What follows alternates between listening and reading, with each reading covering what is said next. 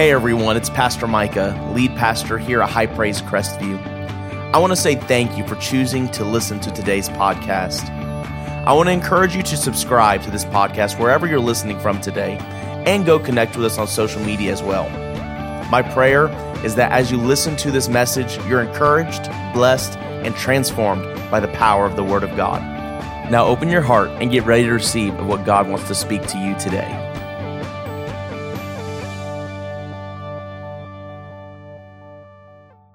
I'm so excited to share. If you can if you can read the title of this message series without singing it, you are a better person than me. Can y'all do it? It's me. Hi. I heard you. Yeah, y'all know that song.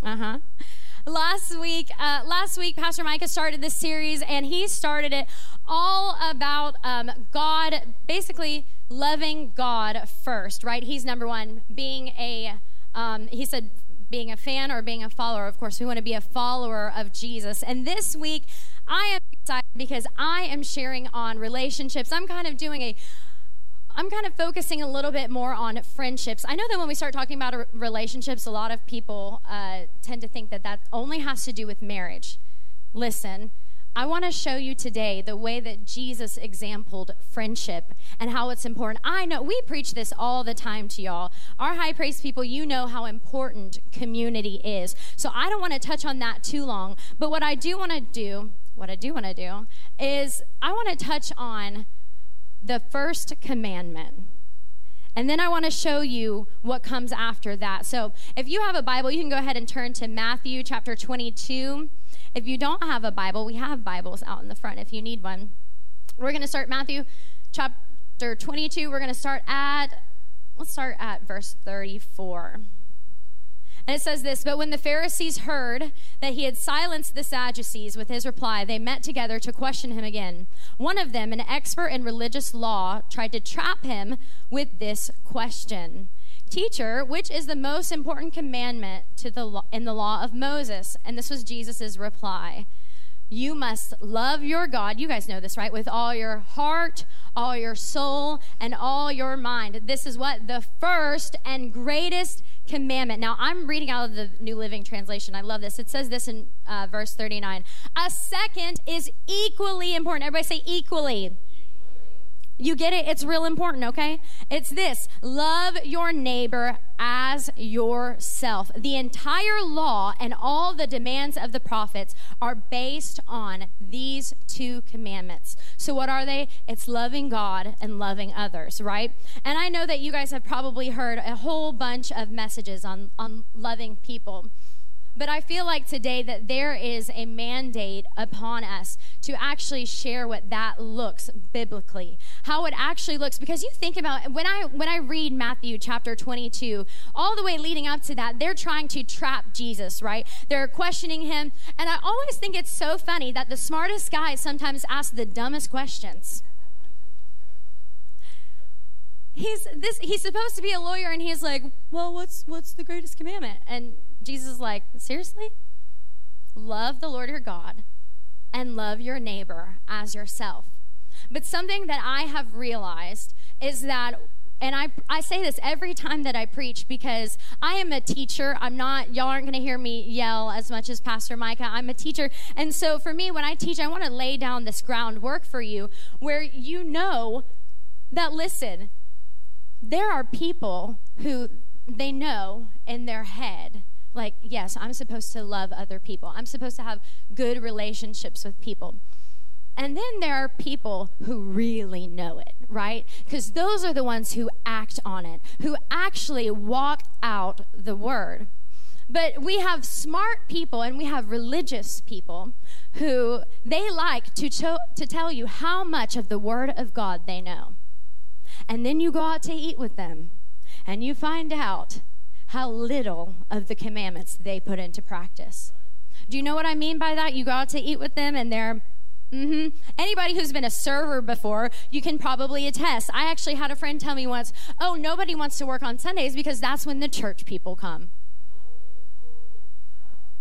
I'm gonna sip my tea and let that sink in.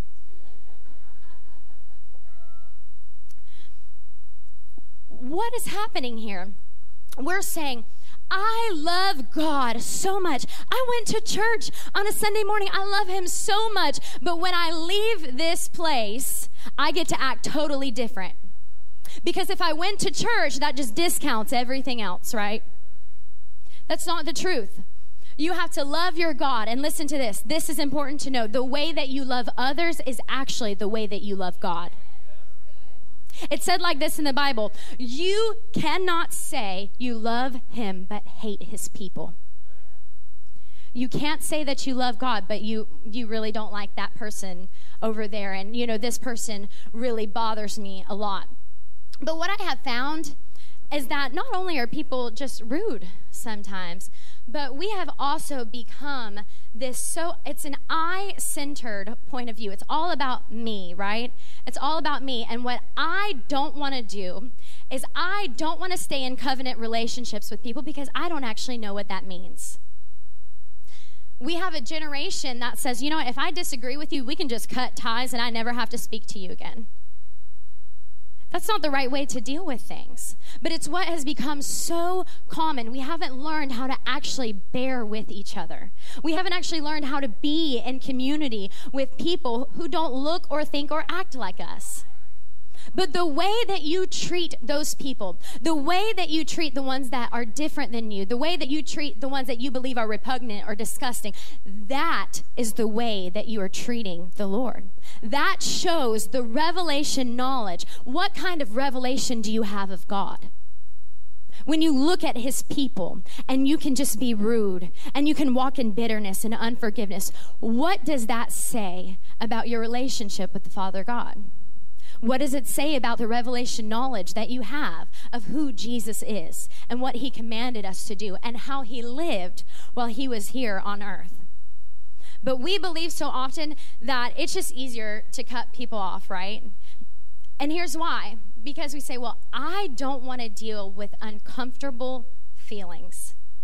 Or I don't want to confront things. I don't want to deal with this. And what you do is you cut yourself off from relationships that the Lord has called you to be in. And you miss out on the community that is there for you, all because you would rather blame it on other people than take responsibility for the I. And that's why this series is called, well, if it was up on the screen, I would remember, because now it's me, hi, I'm the problem, right? We're working on the I in relationships. So today, this is kind of my subtitle here is I can, I won't, I will. That's kind of my subtitle for this. I can, not can't. I can, I won't, I will. And you're going to see what I mean by that in just a second. Some people say that the first miracle that Jesus did was turning water into wine, but I believe that the first miracle Jesus did was being in his 30s and having 12 friends. Because finding friends when you are an adult is hard. It's difficult, right? I love it. The Bible talks about having childlike faith, and I believe that part of that childlike faith is just having faith that other people are going to like you too, and we're just going to be friends, right? But then you get to be an adult and you experience all of this different life things, and then you let the enemy lie to you, and you go, oh, wait a second. Friends, it's hard to have friends. It's difficult.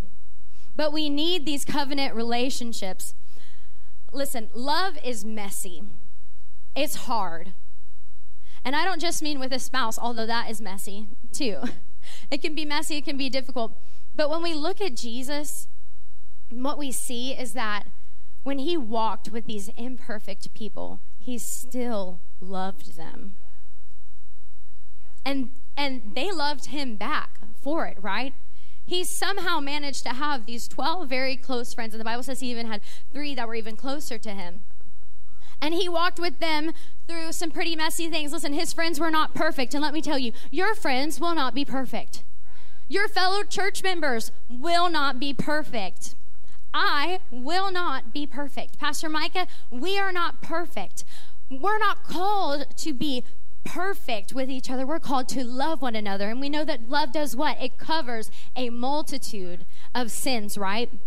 Because when I love you, I don't look at you as this is what you've done, so this is who you are. I look at you as I love you, so I can forgive you for this, and we can walk in restoration. Now, let me preface this really quick, because some people tend to think that when we talk about things like this, let me get a drink of water. That when we talk about things like this, that we're saying you have to stay in toxic relationships, or you have to be best friends with everybody. That's not what we're saying, right? Because when you truly love somebody, if they are being toxic, or they're walking in a way that's not right, listen, you're going to set boundaries, because that's the way that you show them you love them.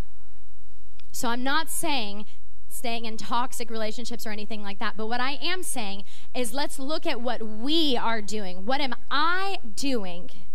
Am I exempling Jesus? And in what way am I working towards relationship, or in what way am I pulling back from relationship? But the greatest roadblock to healthy relationships is you. Turn to your neighbor and say, it's me. Mm-hmm.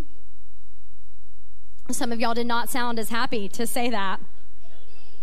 It's well, the first step is accepting it, okay?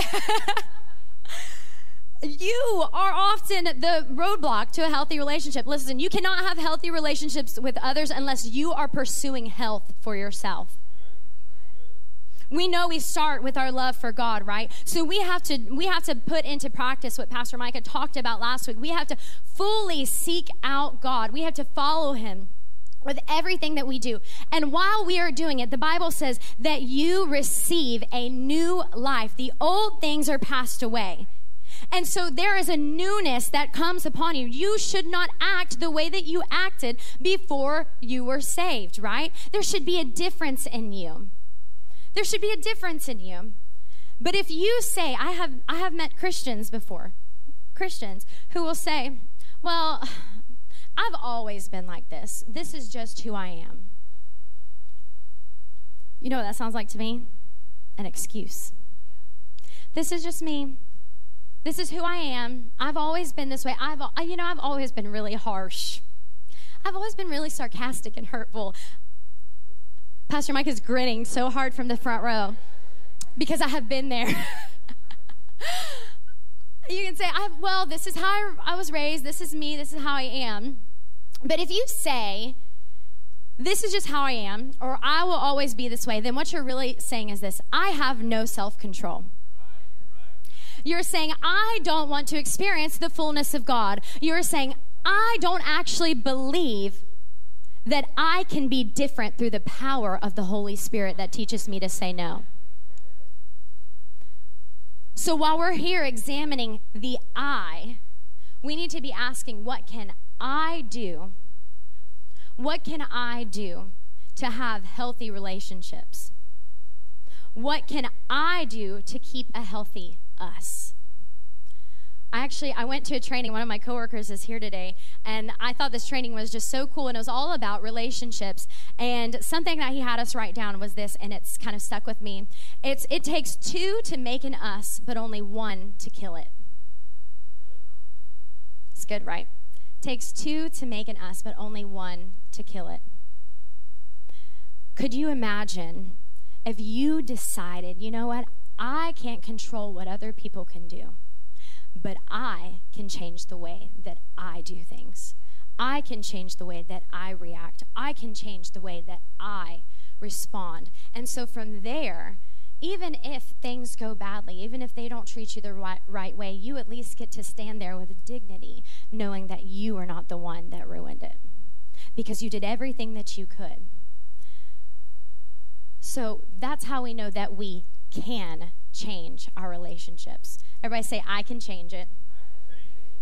So now that I hope you feel empowered, and maybe your toes have been stepped on a little, and you know that you can change relationships, we get into this, but how? How do I change these relationships? How do I have better relationships? So I want to give you these little steps, and they're broken up like this. I won't, and I will. So we know that we can We can change relationships. We can affect them. And now we're going to talk about what we won't do and what we will do instead. Because what you can't do is say, well, I'm just going to live this way and just hope everything works out. You're going to actually have to put biblical principles into order. You're going to actually have to put them into your life and actually do them. I know that's very hard because we say a lot that we know the word, but do you live the word? You say that you've had a relationship with Jesus, but the way you treat people is saying something completely different. So number one is this. This is steps that you can take, or steps that I can take to have healthy relationships. Number one is this. You write this down. I won't withdraw. I will pursue. I'm going to say that again. I won't withdraw. I will pursue. You cannot have healthy relationships unless you believe relationships are actually important. Like I said earlier, you hear us talk about it all the time, that you were created for community. You need friends. You need people. You need a team around you. You need a church family around you. And we talk about it so much because we know how important it is. We've seen what's happened when people pull away from community, when they pull away from other people, especially like-minded Christians. When we see them pull away, it's normally a very slippery slope from there. You know, Jesus was the perfect Son of God. He communed with the Father, and guess what? He still chose to pursue earthly relationships. You think about it, the most perfect person still needed friends. He still needed people to do life with. So why do we think that we're better than him? Why do we think, some of us think, we go, well, I don't really need other people. I don't need friends. I can deal with this on our own. Let me tell you, that could be a nail in the coffin when you say, I don't need people. Because listen, you're not better than the Son of God. You do need people. And I get it, okay? People have hurt you. I talked about relationships are messy and hard. But I've heard it said like this: if you don't heal from what's hurt you, you will bleed on people that didn't cut you. Some of us are walking around and we are bleeding on everybody because we never dealt with the issue. And we're going, I can't have friends. I don't really want to go to church and get to know people because my last church hurt me, or this person treated me that way. And when you do that, you are allowing your past issues to shape right now. Don't let the past things cause you to pull away from people. You know, there's this cycle of rejection that people sometimes go through when they deal with things. And they go, I'm going to reject you before you reject me. Or you go, I'm going to go ahead and believe that everyone is going to reject me. Therefore, I'm going to act in a way that's going to cause people to reject me. And then when they reject me, I'm going to be upset that they rejected me. Has anyone ever been in that situation before? I've been there before, where you walk into a room and you automatically go, I'm just going to sit in the corner because, well, I take that back. I don't really know how to do that. I'm not a corner sitter. Pastor Micah is the corner sitter. I'm sitting dead center. But I have been there before where I've been like, they're not going to like me. I don't even know if I should not even try. Why should I even put forth any effort into getting to know anyone because they're just going to hurt me? But let me tell you, that is a lie of the enemy. If the enemy can convince you that you're better off alone, and you start to believe that, and you start to pull away and withdraw from other people, all of a sudden, the lies of the enemy start sounding like truth because you don't have anybody to bounce those things off of anymore. I can't tell you how many times I have been thankful that I have been having a moment where maybe I'm like, oh, I just feel like this. And Pastor Micah, he'll look at me, Micah, my husband, he'll go, that does not sound right. I don't think that that's right. I don't think that that's really the way they think about you. But me, I'm like, but I want to cry about it. I want to be upset. I want to hold this thing so that way I can use it as a shield against people, right? Don't get close to me. And it's so sad because we see people in church so often where they go, you know what? I'm just going to withdraw. I'm going through something. So instead of reaching out to people who can speak the word of God to me, instead of reaching out to the people who are going to pray for me, instead, I'm just going to retreat and I'm going to step away. Now listen, it's one thing if you are taking a little break so you can hear the voice of God, but I can tell you a lot of people are not withdrawing to do that. They are withdrawing to lick their wounds and be sad, okay? They are withdrawing so that they can sit in their room and listen to sad music and look up sad quotes on Pinterest to post on their Instagram with no context, just to leave you wondering, what's going on with them? Y'all are laughing because you know what I'm talking about, right? You're like, what? What does that quote even mean? The stars are dying and so is my heart. All right. Okay. So we do that instead. And guess what? Does it ever make you feel better? No. You are just continuously, what you're doing is you're literally meditating on the lies of the enemy. You are letting your emotions that are caused by the lies to then take over, and you can't make good decisions. You can't make godly decisions if you're letting your emotions rule you. So you're going, I'm just going to push everybody away, and I'm going to deal with it on my own. And let me tell you, I know that you might believe it, but it's not the truth. You cannot deal with it on your own. You may have withdrawn. If there's somebody in this room and you may have said, well, I've withdrawn for a season. I've kind of backed away because I was scared. I was worried. I didn't want to be vulnerable. Or I didn't want to put myself out there. Listen, you can start. This is a safe place. We have desired to cultivate a place where people feel comfortable being who they are. Are we going to leave you where you are? No. We're going to call you to a new level. But that doesn't mean that you have to feel ashamed that you're dealing with something. It's okay to deal with things, just don't deal with it on your own. We want to deal with it with you. We want to help you. When the enemy is ganging up on you, you better believe we are going to gang up on the enemy on your behalf. You don't need sad songs. You need prayer. You don't need those people who just say, well, this is probably just how you're going to be. You're probably just depressed and you're always going to be that way. Here's some pills to get rid of it. You need those people who are going to say, you're going through this right now, but there's a light on the other side of the tunnel. Let me pray with you. Let me encourage you. Let me be there for you. And guess what? On the other side of this, I won't withdraw. Listen, you have to start pursuing. You actually have to pursue godly relationships. I know that you want to just sit there and everybody to come to you. But even Jesus, we're looking at the life of Jesus and his friendships. Even Jesus went out to find friends. He went out to find his disciples. He did not sit and wait for somebody to pass by. He didn't wait for them to invite him out to eat. Y'all know what I mean? Whenever people ask me, or they don't ask me, they'll say to me like, I don't have any friends, or like, I have nobody to hang out with. I'm just so lonely all the time. I'm not really the best person to say that to, because here's the thing. This is always my answer to you, okay? So when was the last time you invited someone to hang out? When was the last time that you went to a church event that wasn't Sunday morning? When was the last time you came to church early and then maybe stayed a little later to actually talk to people? When was the last time that you started to try to pursue friendship rather than just waiting on it to happen?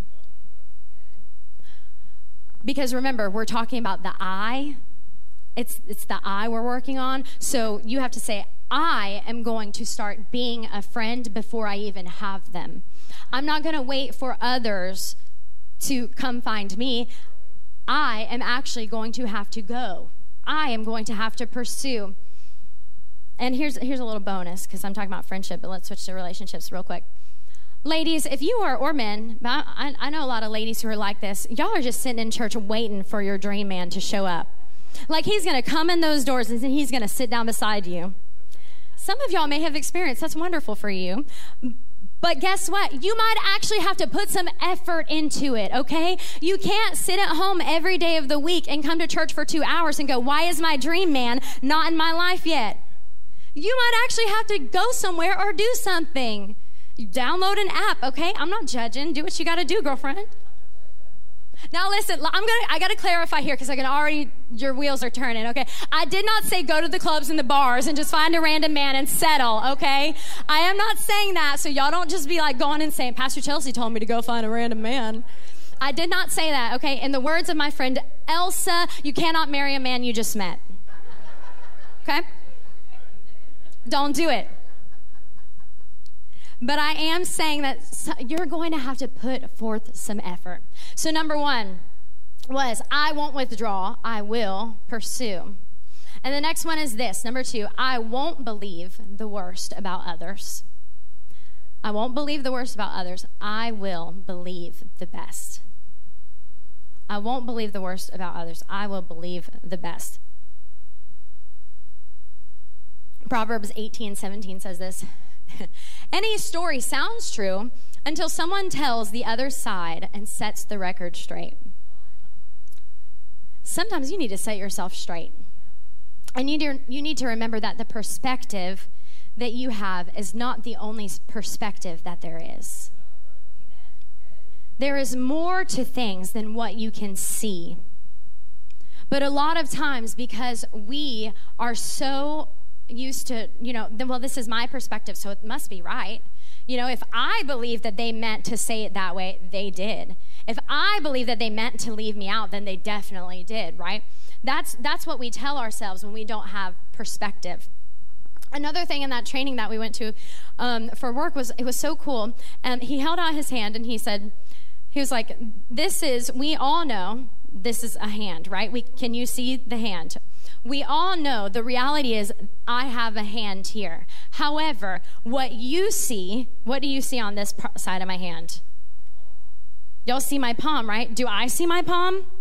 No, but I do see a hand. So we both agree, right? There's a hand there. But what I see is nails that really need a fill. And what you are seeing is my palm. You're seeing all those different things, right? Does that mean that what I am seeing is untrue? Does that mean what you are saying is untrue? It just means what? We're not seeing the same thing, right? But how in the world am I going to know what you see? What am I going to have to do? I'm going to have to ask. I'm going to have to ask. I'm going to have to go, hey, did you mean to say it that way?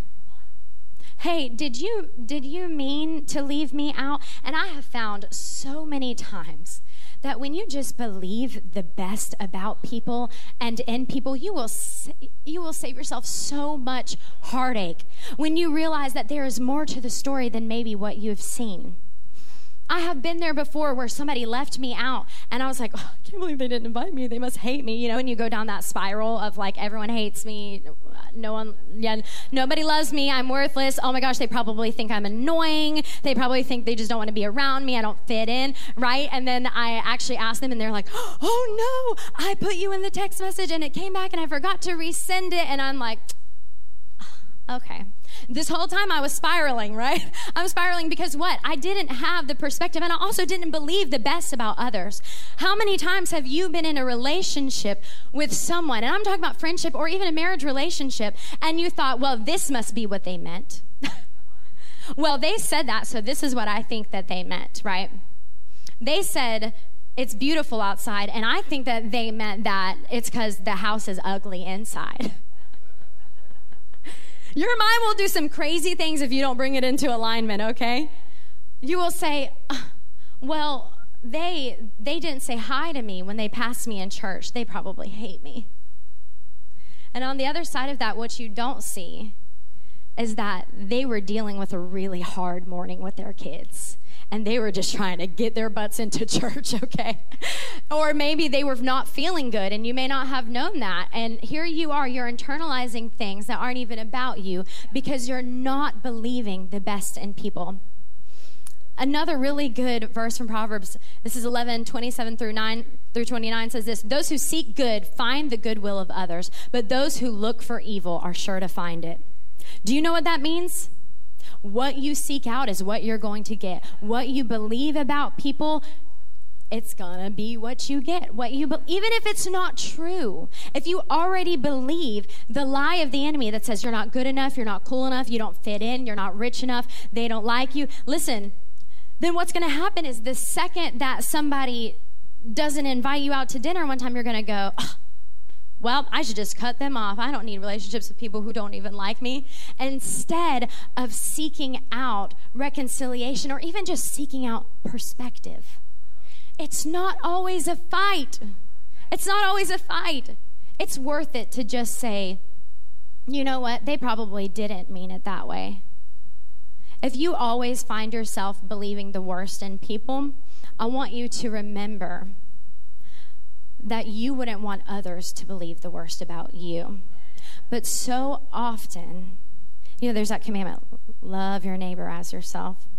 But so often we want other people to excuse us, but we will not excuse them. We want them to understand what we are going through, but we don't want to even hear what they're going through, because then it might actually shift the situation and you'll no longer be a victim. But some of us like being victims. Right? Because you have something to complain about. You get to feel depressed. You get to feel upset, right? And some of us like that feeling, but let me tell you, it's so much of a better feeling when you have people who can surround you and be there for you. It's such a better feeling when you are walking around believing that people love you because Jesus loves you, instead of believing that people hate you because that's what the enemy told you. It's so much better that way. So start believing the best in others. Even Jesus had to deal with this. I also find it's very interesting. He's out in the wilderness on his own, right? And that's when the enemy comes, and he starts to actually question Jesus's identity. If you know this story, Jesus is in the wilderness, and the devil's like, well, if you're the Son of God, can't you do this? Can't you do that? And what he's really doing is questioning who Jesus is. You have to be very confident in who you are. You're going to have to actually read the word and put it so deep in your heart that whenever the enemy tries to lie or whenever situation's happening, you're not automatically believing the worst, you're believing the best. That you're able to say, you know what? It is written, I am redeemed, I am loved, I am fearfully and wonderfully made. And I know y'all are like, well, this is so simple. But have you really searched yourself? Have you really thought about, have I been doing this? Because sometimes we are so busy living life that we're not able to be introspective of things. But listen, if the enemy will question Jesus's identity, he's going to question yours. And there are going to be situations where it's going to make you feel like, who am I? Who am I? Am I loved? But whenever you choose to believe the best in others, you will see the best in others. And that's the way we're called to see people. It's to see people how Jesus sees them. He is not looking at your friend who messed up going, oh, they are a dirty dog sinner. There's nothing good in their life. No, that's not what he sees. He sees his blood that has covered the multitude of sins. He sees that, people make mistakes. People have issues, but it's worth it to believe the best. And then listen, if they continue to actually show you the worst, then that's when I've preached a whole message on this before, biblical conflict resolution. And if you haven't listened to that message, it's on Facebook somewhere. It's a good one. I actually really like that message. I preached it. Okay, number 3. We're going to move on. Number 3. I will stop judging and I will instead have empathy. Ooh. This is a tough one because a lot of us, we like to be like, judge not. But then we be judging everybody. We're judging everybody. I want to show you a little example of what I'm talking about, this empathy thing. In John 11, there is, I won't make you turn there, but I'll kind of summarize the story for you. There is a man named Lazarus, and he's sick, and his sister sends word to Jesus, and I always find this part really funny because they're like, Lord, the one you love is sick. And then he says, this sickness will not end in death. Notice, for God's glory, so that God's Son may be glorified through it. And then it said, so when he heard that Lazarus was sick, he stayed where he was 2 more days. That cracks me up because, you know, like if somebody was calling us and they said, like, somebody close to us was sick, we're going to be there right then. Jesus is like, no, I know what's going on here. I don't need to. Cracks me up. No, we would be like rushing, and Jesus like, give it a few days, right?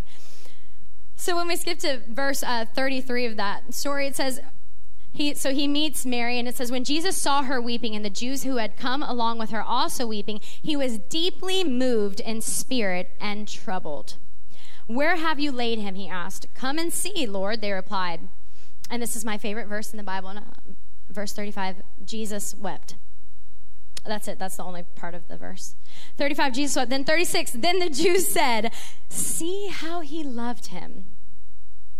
He's saying, this man that he loves, it's very clear that he feels towards Mary and towards Lazarus something. He has a relationship with them, right? And Mary is coming to him with what she feels like is a really big deal, right? And to any of us looking, we'd be like, yeah, that's a pretty big deal, right? Her brother is dying. That's kind of a big thing. And then Jesus is like, I'll get there when I get there. But when he does get there, it says he is moved with compassion. Why? And I often think about this story, and I'm like, why would he be moved with compassion when he already knows what's going to happen, right? As soon as Jesus heard, he knew that it wasn't a big deal because he knew that Lazarus was going to come back to life. He knew, right? Have you ever been talking to a friend before and they're telling you something and to them it's like a really big deal, and to you you're going, just give it like a day. You'll be over it, right? Just give it a day. But this is how Jesus responds. He doesn't go, Mary, stop crying, get over it. It's no big deal, right? No, it actually says he takes a moment. He's moved with compassion, and he actually cries with them. He actually cries with them. And we know the outcome of that story, right? That Lazarus is raised from the dead. So we've got the whole perspective, right? We can see Mary is upset, and we can see that Lazarus is dead, but Jesus already knew that he was going to raise Lazarus. But did Mary know that? No. So whenever you're having a conversation with a friend, or possibly, here's where I really struggle. I'm going to be honest with you. I really struggle with this with my children, because I have a 9-year-old who believes that everything is a super big deal and everything is the end of the world, right? And I'm sure you guys have friends who are not 9 years old, but sometimes act like it. And so they're going to come to you and they're going to say, this is such a big deal. This is this thing that I am going through. And you're going to look at it because you can see from the outside in. You're going to look at it and you're going to go, but this isn't a big deal. So can you just stop crying? Or you're going to say, why are you still upset about this? Have you ever been told that before? Like, stop crying, or why are you upset at this? Mike is like, it's okay, babe. They raised their hand. You just couldn't see them. You didn't have the perspective. I have been there before. And listen, does that ever make you feel better? No. It makes you feel like you don't matter. Your feelings don't matter. Jesus, in this story, he is modeling empathy for us. And I know if you're an old school parent, right, you may struggle with this, right? Because you're like, get over it. You're going to be okay, right? And I get that. There is a balance there, okay? Romans 12:15 says this, rejoice with those who rejoice and weep with those who weep. Listen, you can't weep with others if you don't believe they deserve to weep anyways. If you believe that you're allowed to judge them for what they're upset about, then you're saying it's not important And then you're not fulfilling Romans 12:15. You're not weeping with them. And if you don't weep with them, I don't believe that you have a right to rejoice with them either. If you can't be a friend to somebody in their lowest point, then why would they want to be your friend when they're at their highest? When they're at the pinnacle and you weren't there with them at the valley, why would they want to be there with you? Now listen, y'all know I love to bring balance to this. This is the balance here. You can have empathy and you can also speak the truth.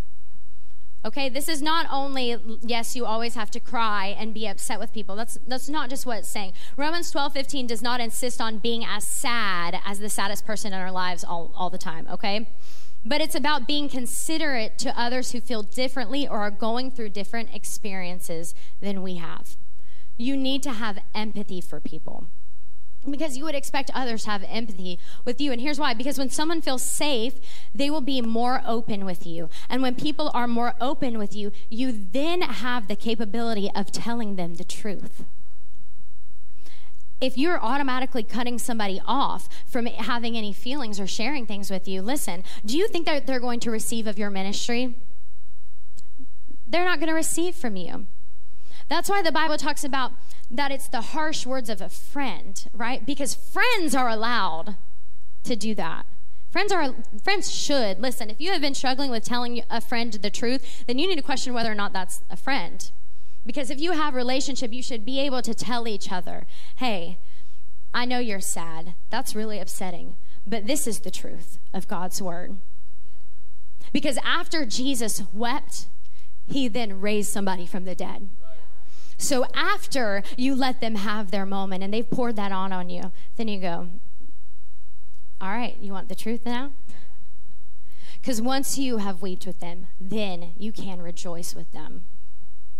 When someone feels safe, they're going to open up to you.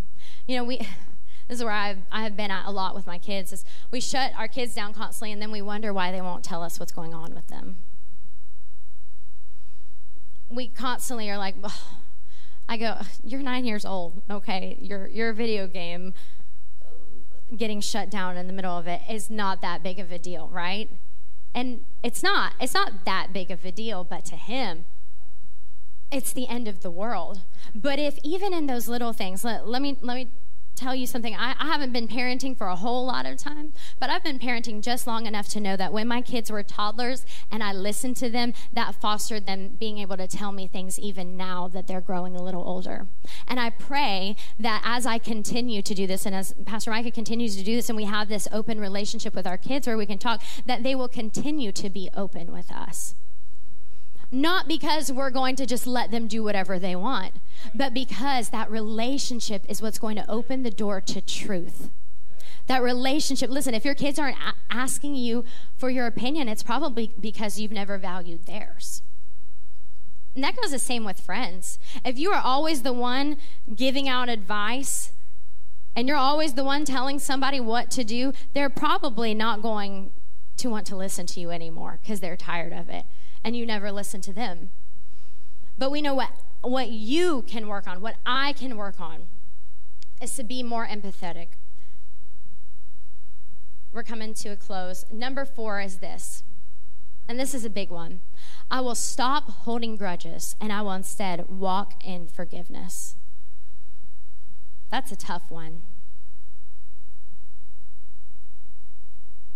Unforgiveness will always cause a relationship to fail.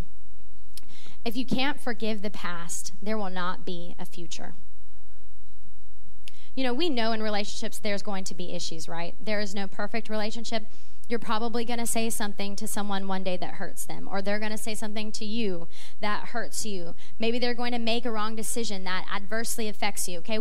I get that's going to happen. But ultimately, forgiveness is our job, not theirs. If you always walk around waiting for an apology, then you're not truly going to be able to walk in forgiveness.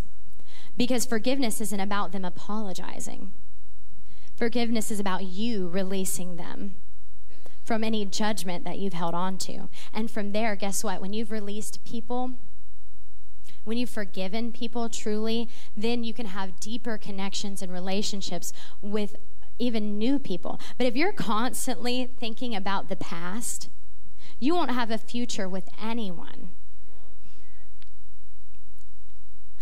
If some of you may have dealt with maybe infidelity or trust issues, anything like that in a relationship, and then you get into a new relationship and you realize this person has never done me wrong, but here I am treating them like they're the one that hurt me. And does that lead to a healthy relationship? Absolutely not. It does not lead to a healthy relationship. In order to have a healthy relationship, you're going to have to stop holding every mistake someone makes over them, or every mistake somebody else made over them. Love keeps no record of wrongs. Have they sinned? Yes. Are we asking you to forget that ever happened? No, because maybe you need parameters and boundaries in place, right? But at the same time, if you want to know, have I actually forgiven that person? You'll know it by this. You'll be able to have empathy for the offender. You'll no longer wish them harm. Or, here's a fun one, you won't bring it up in every argument you get into with them.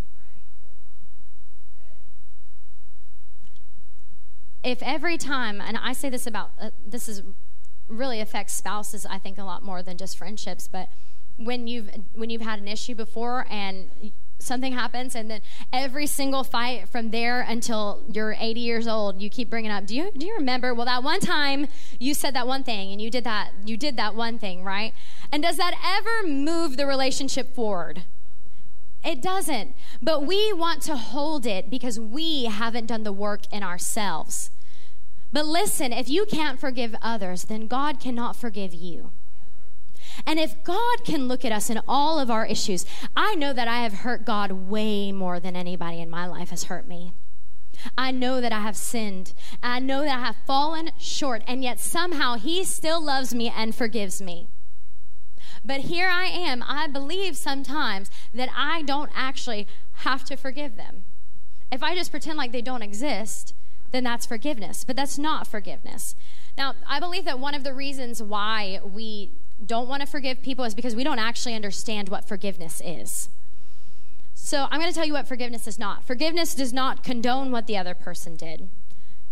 Forgiveness is not allowing injustice to continue, right? Forgiveness doesn't restore trust. There's still going to have to be trust that's restored there. Things are going to have to be built back. But at the same time, what does forgiveness do? What does it do in relationships? What does it do in friendships? It does this. It sets your heart free from anger, resentment, and bitterness that negatively affects you and others. And it allows you to grow in mercy and grace. Forgiveness is the key to healthy relationships. You are going to have to stop believing that everyone owes you something. And you're going to have to start living a self-sacrificial life where you say, it's worth it to release these things. It's worth it because I want to live in a life filled with community and relationship. And because I want that, I'm going to have to start doing the hard work in myself. I know right now, Miss Donna, you can come on up and play. I'm closing right now, but so many people right now, and I want to preface this because I made this joke on Facebook and people still didn't get the joke, but I'm going to preface this with, y'all know how that goes, the joke and then over their heads. I want to preface this with, I think that what's going on, the revivals that are happening are wonderful and awesome. I believe that God is doing something, and I believe that He can do it anywhere, right? But at the same time, I want to remind you that the mark of revival is not what emotion you can stir up in a moment. It's about what changes on the outside. Because when you're changed on the inside, you don't just have this magical, wonderful experience with the Lord and then leave and be rude to your waitress at Applebee's. I would venture to say that that's not true revival. And some of us, we have had these experiences with the Lord, but then we leave the same because we are not willing to do what God has told us to do. But when you do these things, when you stop holding grudges, when you stop believing the worst, when you stop backing away and withdrawing, that's where you'll find that there are relationships that have been waiting on you. And you will find such a fullness, a joy that you've never felt before. And from there, listen, revival can break out anywhere. The Bible says where 2 or more are gathered in my name, there I am. I believe that the Lord is here right now, and I believe that revival looks like this. When you leave this place, you apologize to somebody. Y'all didn't want to hear that. Revival can look like apologizing. It can look like forgiving somebody that you didn't think deserved it. It can look like finding and talking to somebody new, because revival in itself is reawakening something that was dead. And you may have been hurt and upset. You may have withdrawn, but there is something that is going to come alive in you when you find that community and when you start pursuing friendships. You can go ahead and stand on up to your feet.